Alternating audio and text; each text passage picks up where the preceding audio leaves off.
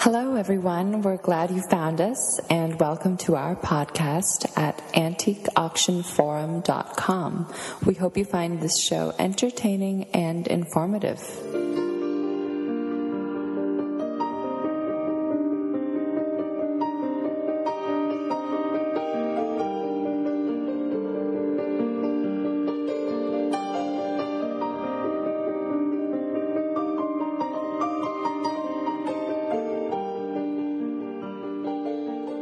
Hi everyone, this is Martin Willis, and we have an interesting guest with us today. He is a contemporary artisan of beautiful knives and samurai swords, and he's quite noted.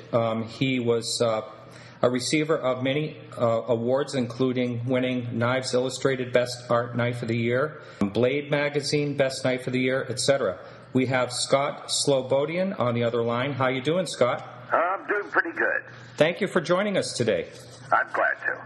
Now, how did you get interested? Now, I was reading a little bit about you, and I see that you were a photographer at first. Now, how did you get interested in the art of sword making? Well, when I was assigned one time to do an annual report for Wedgwood, China, and the plant is in Southern California, and the leader of the plant was a gentleman by the name of Bob Egneff, and he and I became friends, and slowly but surely I found out that he had a knife store called Blades and Stuff. And I went over, and because I liked knives, I made a couple of his Bowie knives and a few other blades. And then one day he said, I'm going to try to invent an American-style Japanese sword that basically appears to be exactly the same. Technically, it's the same. Carbon content's the same. And he started doing that. And I picked up right onto it, bought myself a fancy grinder and a forge, and started making them myself. Wow. Now, from what I understand, Bob was quite a legend. Yes, he was. He actually didn't really make knives for himself. He basically made copies of all the other big knives, like Loveless and knives like that were out there. And with their permission, he made a kit with the blade basically done, drilled, heat tempered, and ready to go. And those were the knives that I did for a while. I see. Now, when you say an American-style Japanese sword, can you explain exactly what you mean by that? Sure. The process of making a blade in Japan, the true, antique style of how you made a blade required that you smelt Black River sand or Black Ocean sand. And the content, they didn't have any ore deposits there for iron. So they would get their iron from these black sands. And that required hauling it up into the mountains where they have the wood to be able to start the forge and everything. And then building a forge and cooking this metal or this sand into metal. And you get two types of steel out of it. You get a hard steel and a soft steel. And the recomposition of these two steels is where the smith comes in. He takes chunks of the soft steel and chunks of the hard steel and forms them into the shape of blades. Then he puts those two together, and the end result is a hard core and a soft outside shell to prevent anything from breaking. And what they did with this process was they created what's called 1050 carbon steel. 1050 carbon steel is a modern number for just carbon and just iron, and it produces a steel that has 0.5% carbon. And I can go to the store and I can buy 1050 carbon steel. It's not expensive, but virtually it's identical to the Japanese steel after it's been, 40, 50 hours of labor into the blade. Wow. So what attempting to do was bypass that 50 hours of blade work and try to, especially since it's all done in hand forges with accolades, just using the hammers to shape it to form for you. So by just being able to go, well, of course, not just to a local store. I get mine from Admiral Steel in Chicago, and you go and you just order the steel in whatever length and whatever thickness or width you want, and that's what they send you. And you can either grind that to shape or you can continue forging to shape, either one of the two. And you get a steel that you're starting right out with very similar carbon content to the originals. I see. It was done in like layers, the blades were? The layers are formed by what you're doing when you're pounding that steel that comes out of the forge that made the steel. It comes out looking pretty crummy. It's all flaky and blistered and everything else. And what you do is as you hammer that down into different thicknesses, it sheds all of the impurities inside the steel, like silica, sand, which is most particular thing you're trying to get out of it. Mm-hmm. It forces it out of that. And because you're working with a high carbon, it's all right to lower that carbon down a bit with all the hammering. And that forces all the impurities out. So by the time you go to assemble the two blades that you've done, one with the hard steel and one with the soft steel, you can put them together with a pretty clean blade inside. And then the hammering from then on is really just shaping the blade out, drawing it out, shaping it. Mm-hmm, mm-hmm. I've seen old samurai swords, and they're extremely sharp. And what is the secret to them getting these blades so sharp? Well, there's a number of things.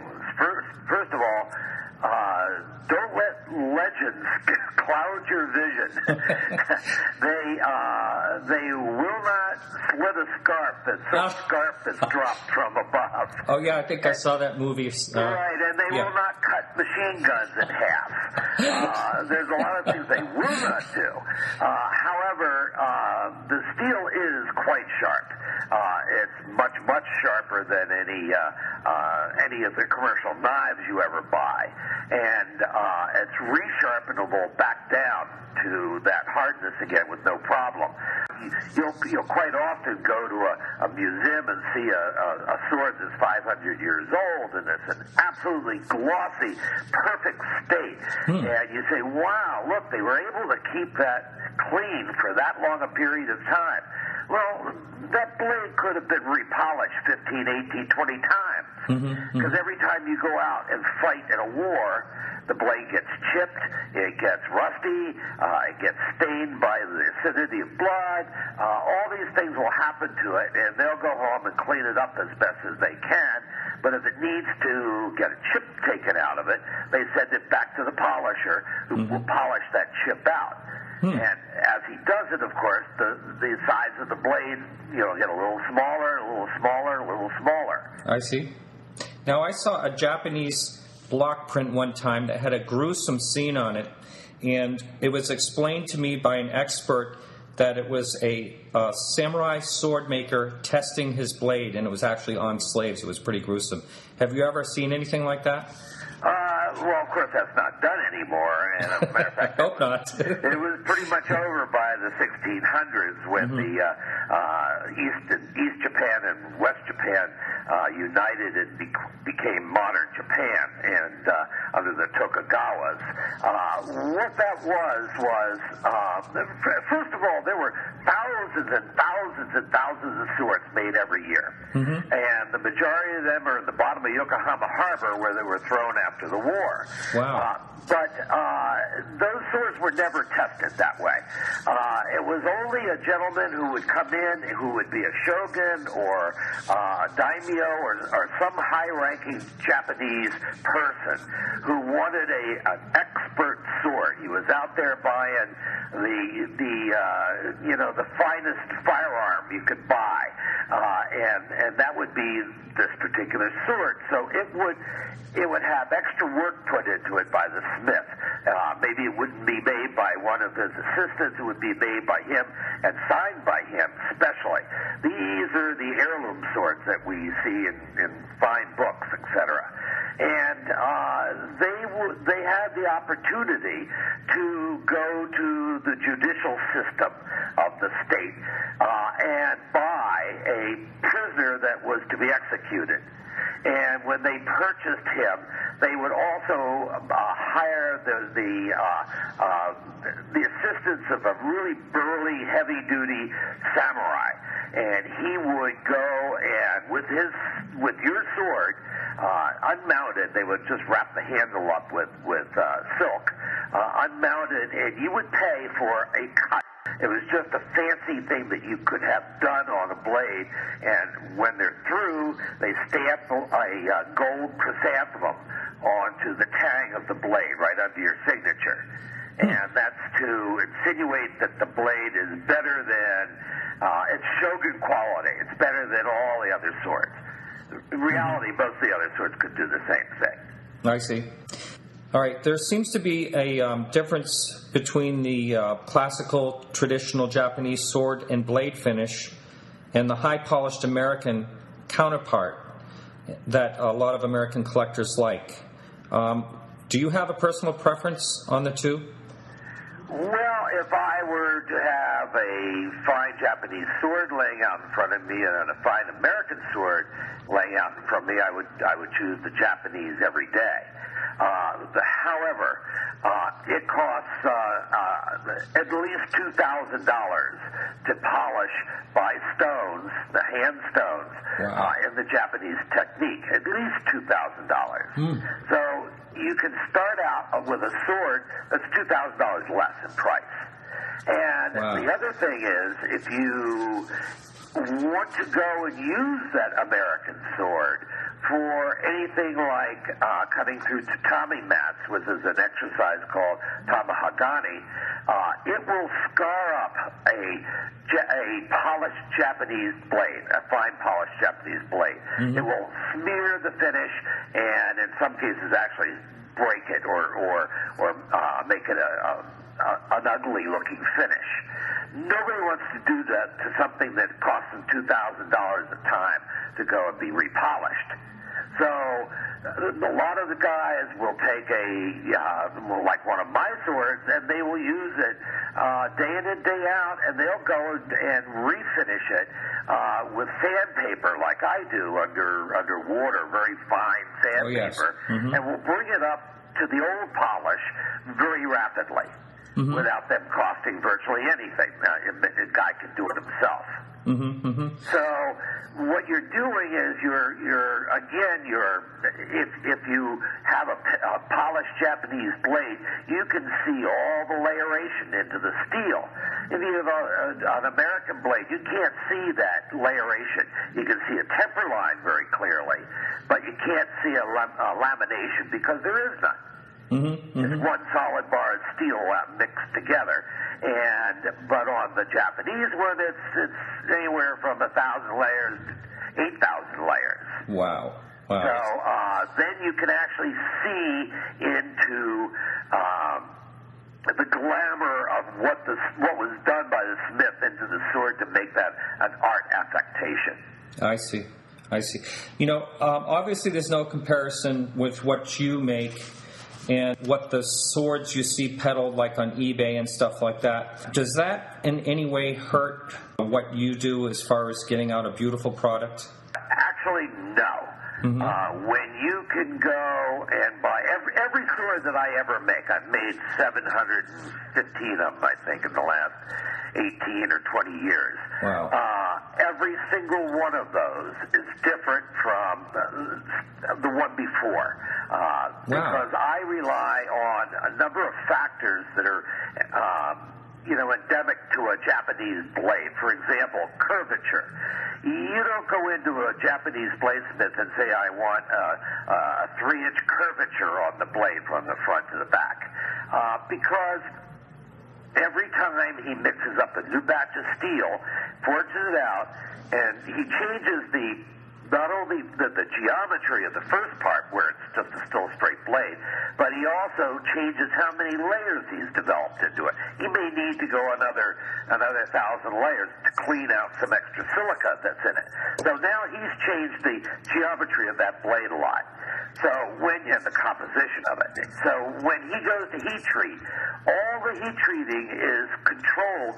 Well, it's controlled by the way you put the clay on the blade, but it's also primarily controlled by the layerations of the steel and the carbon that's left in it. So you don't get the same curvature every time you go to put a blade together. Mm-hmm. It's just, so when I do it, two of my blades could go into the same sheath. Wow. Because they are that different from the curvature. If it's a little hotter, it comes out a little bit more curved. Now, we do some tricks with this stuff. We'll place the clay in a different spot, and we'll make it thicker in certain spots, and that will lessen the curvature or increase the curvature. And this is all during the quench process. But that will define the curve a little bit more, but you can't be exacting with it. Now, the ones that are made in China or in Japan that are the cheap but nice-looking swords that there are now, they're all duplicates of each other. And they get made by milling machines, and they're all quenched the same day out of the same stock of steel. And so they can order, I was talking to Paul Chen recently, you can get, you have to order like 5 or 6 sheaths at a time. And then you sit there and your assistant checks to see which one fits in the sheath best. Mm-hmm. And I actually just make the sheath exactly to fit the blade that I've made. Sure. Now that must be difficult, the sheath making, to make it work. If you're a good woodworker and if you're moderately exacting and you use the proper wood, it's not really difficult. It may be, for a long sword, it probably takes me 2.5 hours to carve the inside. Mm-hmm. Doing the outside, I do in a modern grinder and sander. But on the inside, I do it with chisels and carbide tools and files and a whole bunch of instruments to move the wood around. And I use wood. I use alder, and alder is it's from the magnolia family, and they do all their shaya out of wood called honoko, shortened out to ho. And that wood is also an alder-style wood. So both woods are virtually the same color, and they work the same way and feel the same way. Mm-hmm. Now, the Japanese will go out and go through a woods, and they will bend saplings over a little bit, so they get a pre-curvature as the sapling grows. Wow. They'll get a curvature to it. I don't do that. I use rare woods, and I try to go with whatever I have in the rare woods. Wow. So you were basically saying just a few minutes ago that every single piece you make is a little bit different? Virtually, they're a lot different. I even in engraving, my wife does all the engraving, and really? Even if you order a dragon on, it'll be a different dragon than she's done before. Wow. So we try to do that. That's the best way to keep a collection of somebody's knives and swords up at a value that is representational of the work you're doing. Sure. If it's just everyone's the same, then the price evens out at a much lower price. Sure, I can understand that. Now, who are your buyers? My buyers have varied from people who have saved up for 2-3 years to just buy one piece of mine, have all the way up to the Sultan of Brunei. Really? He has 6 or 8 of my swords. Is that right? Wow. Yeah. And I have a couple of people that are sultans in Dubai and elsewhere in the Middle East that have paid a lot of money for big swords. The Sultan of Brunei bought my Excalibur sword, which is certainly not Japanese, but it was highly embellished with gemstones on it, and it was stuck in a rock. So it was, I had a Corvette seat worm drive out of a Corvette seat inside, and you press the button hidden under the floor, it releases the blade. Is when you that put the blade back in, it locks it in. Oh my God, that's amazing. So it was kind of fun, and he allowed me. He insisted on that being something that had to be on the sword. I just had it so it just slid in and out, and he wanted to be able to lock in. So he paid the extra $2,500 that it cost me to have some Hollywood stunt people build the rock on the outside and this mechanism. Isn't so that was kind of a fun thing. Oh, that's amazing. Do you sign your blades under the handle like say the Japanese did? No. One of the things that I feel very peculiar about this. There are people who've seen my swords one time or another and have actually thought that they were originals. Wow. Now, that was somebody who doesn't really know how to look at a blade, but have thought they were originals. And I didn't like that because I want them to know that they're American or came from America and that they were done by an artist. Mm-hmm. So I signed them out on if you held the blade in your hand and held it out, I signed it on the inside, which is the panel that they would see it from. And I signed it with my name signed in Japanese. Oh, wow. Wow. So it's a Japanese name, and it looks good on a sword. However, it's signed out on the blade, not on the tang. I see. Now, I'm going to have your website linked beside this podcast, but I did want to ask you, for the people that are listening, what are the different types of pieces that you make? I make pretty much everything that a samurai would have used. Some of the pieces are very esoteric, and so I've only built maybe 2 or 3 of them. Others are extremely common, and I build them the most because they're the piece that people want the most. Generally, I make what would be called a war tanto. And also I make something that we refer to as Bauhaus.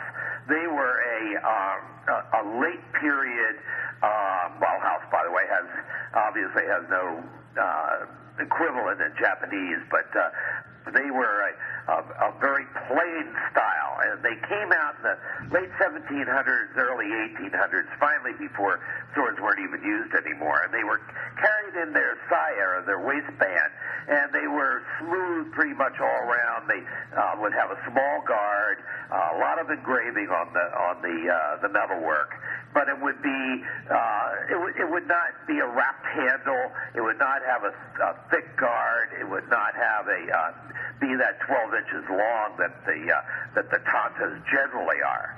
Now the war tanto is 11.9 inches long, and it's much beefier. It's probably a half a pound heavier, and it's for piercing armor.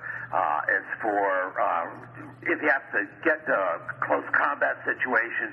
It's the equivalent of the big heavy Bowie, and it was used that way. And but later on, as you would go into a man's house, you're not allowed by law in Japan to wear a sword into a man's house. Well, the sword that they talk about is the long sword, and because it puts you in too close a range to whoever you might be swinging it at. So they'll allow you a wakizashi all the way up until the mid-1800s, early 1800s, and then they allowed you to just have this Bowie-looking knife that I was referring to. Mm-hmm. So they slowly but surely had different knives for each of those usages. I see. Mm-hmm. And where do you sell just online? I sell stuff online. Probably half of what I sell online is shows, and the other half is online. And I go to a couple of exclusive dealers, and I watch how things have moved around. If they aren't selling, I'll move stuff over to another place online that is selling. Sure. And the people that I sell online with are obligated to me to sell it on the retail price of the blade, not to up the cost of it, because I give them a 15% break if they're a good seller, I give them a 15% break, and that's where they make their money. They don't make it by tacking on another 15-20%. Is there a type of sword that you are considering tackling that you've never tried before? Not really. I pretty well tackled every one of them. Ah, really? Even ninja swords, which didn't exist. So I've done the long pole arms, which were used by the guys to cut down horses when they first came through in the horse years from the late 1400s on. And I've tried the naginata or nagimaki, which is a sword with an ultra-long handle that's used for crowd control and close combat with troops. And I've made I've made little boys katanas that look just like the real ones, but are scaled down like 20%. I've made all of those. Wow, interesting. How about, have you ever attempted to make a blade the way it was originally made by the Japanese? I've wanted to, and I never have. I have forged out blades that have already been, one of the bars of steel that I can buy is made by a guy who is he's now retired, but for many years he made a steel especially for me, that was a high carbon layered steel, about 1,200 layers. But he did it by something that's called a roller. He would take the layers of steel, instead of hammering them together, he would roll them on a press. It's a press with huge motorized rollers that squeeze the steel together and shoot it across the room and start fires and everything like that. But that was how he made it. And he was able, and he folded it probably 3 or 4 times until he exponentially got up to 1,200 layers.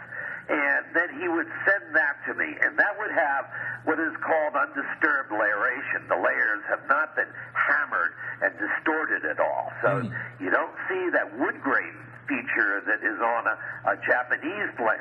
You see it very straight.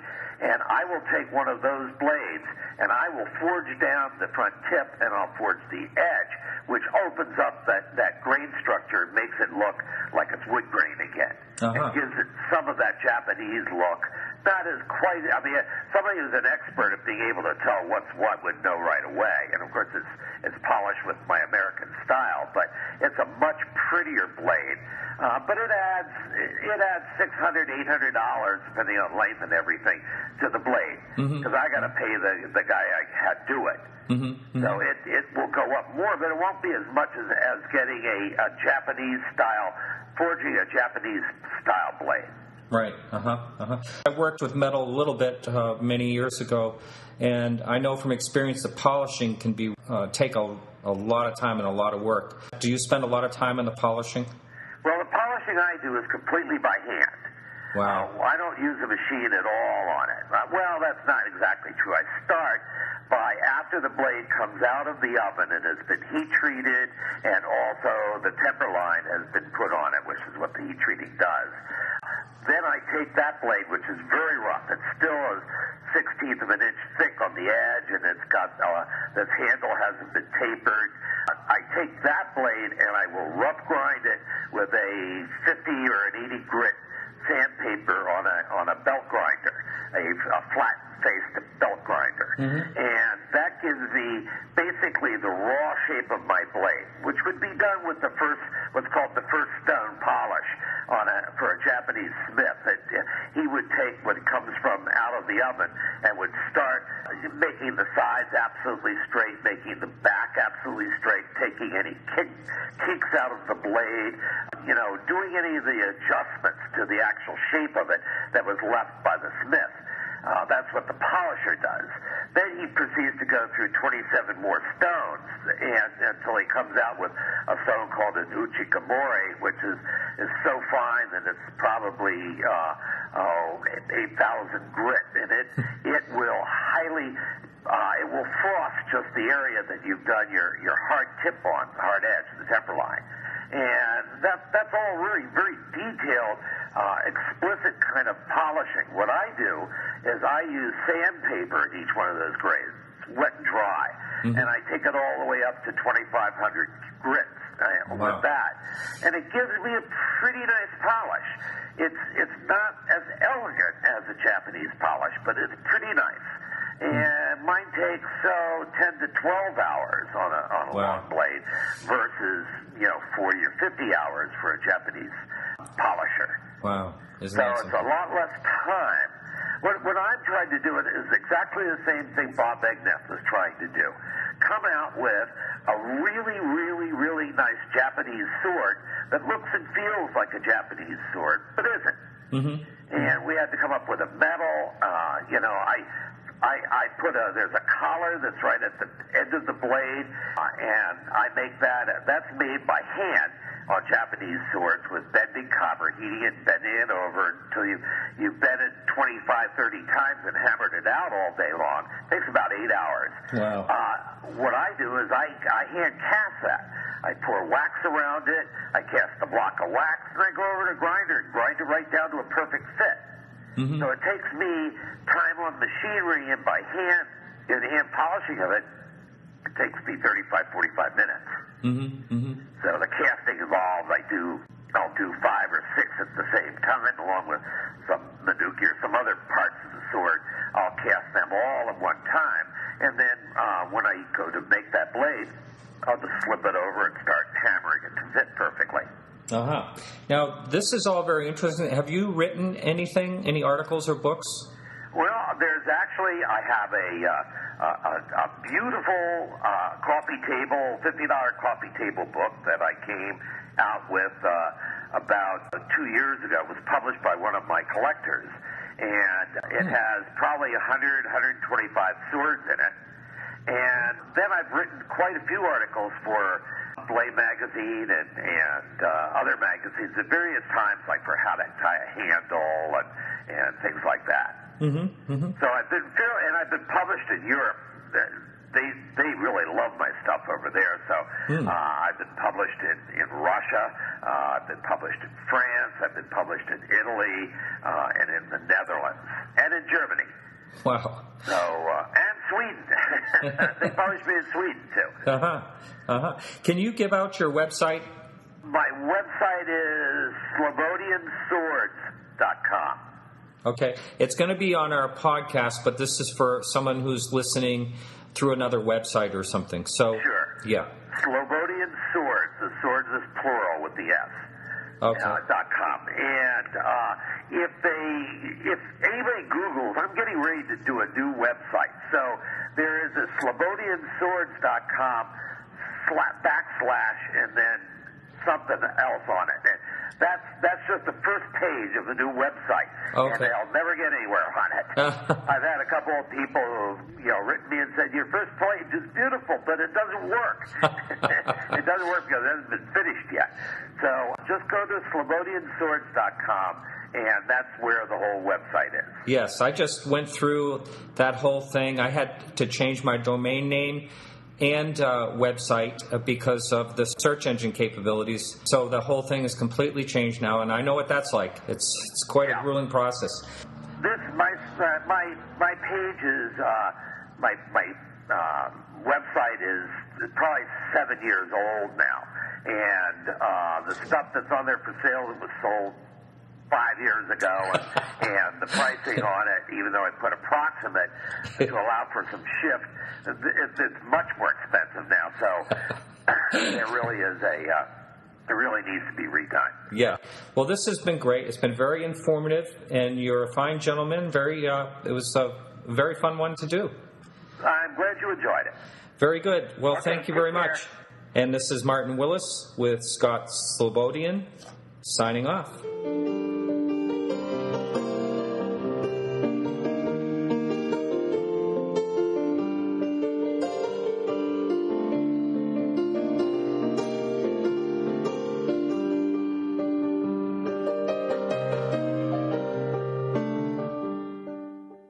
Hello again. While you are on our website, antiqueauctionforum.com, please stop by the forum message board. Click on the Community tab at the top of the menu bar, and you can join in on a topic, post your own website links, and do a lot more. Thanks so much for listening, and we hope you enjoyed today's show.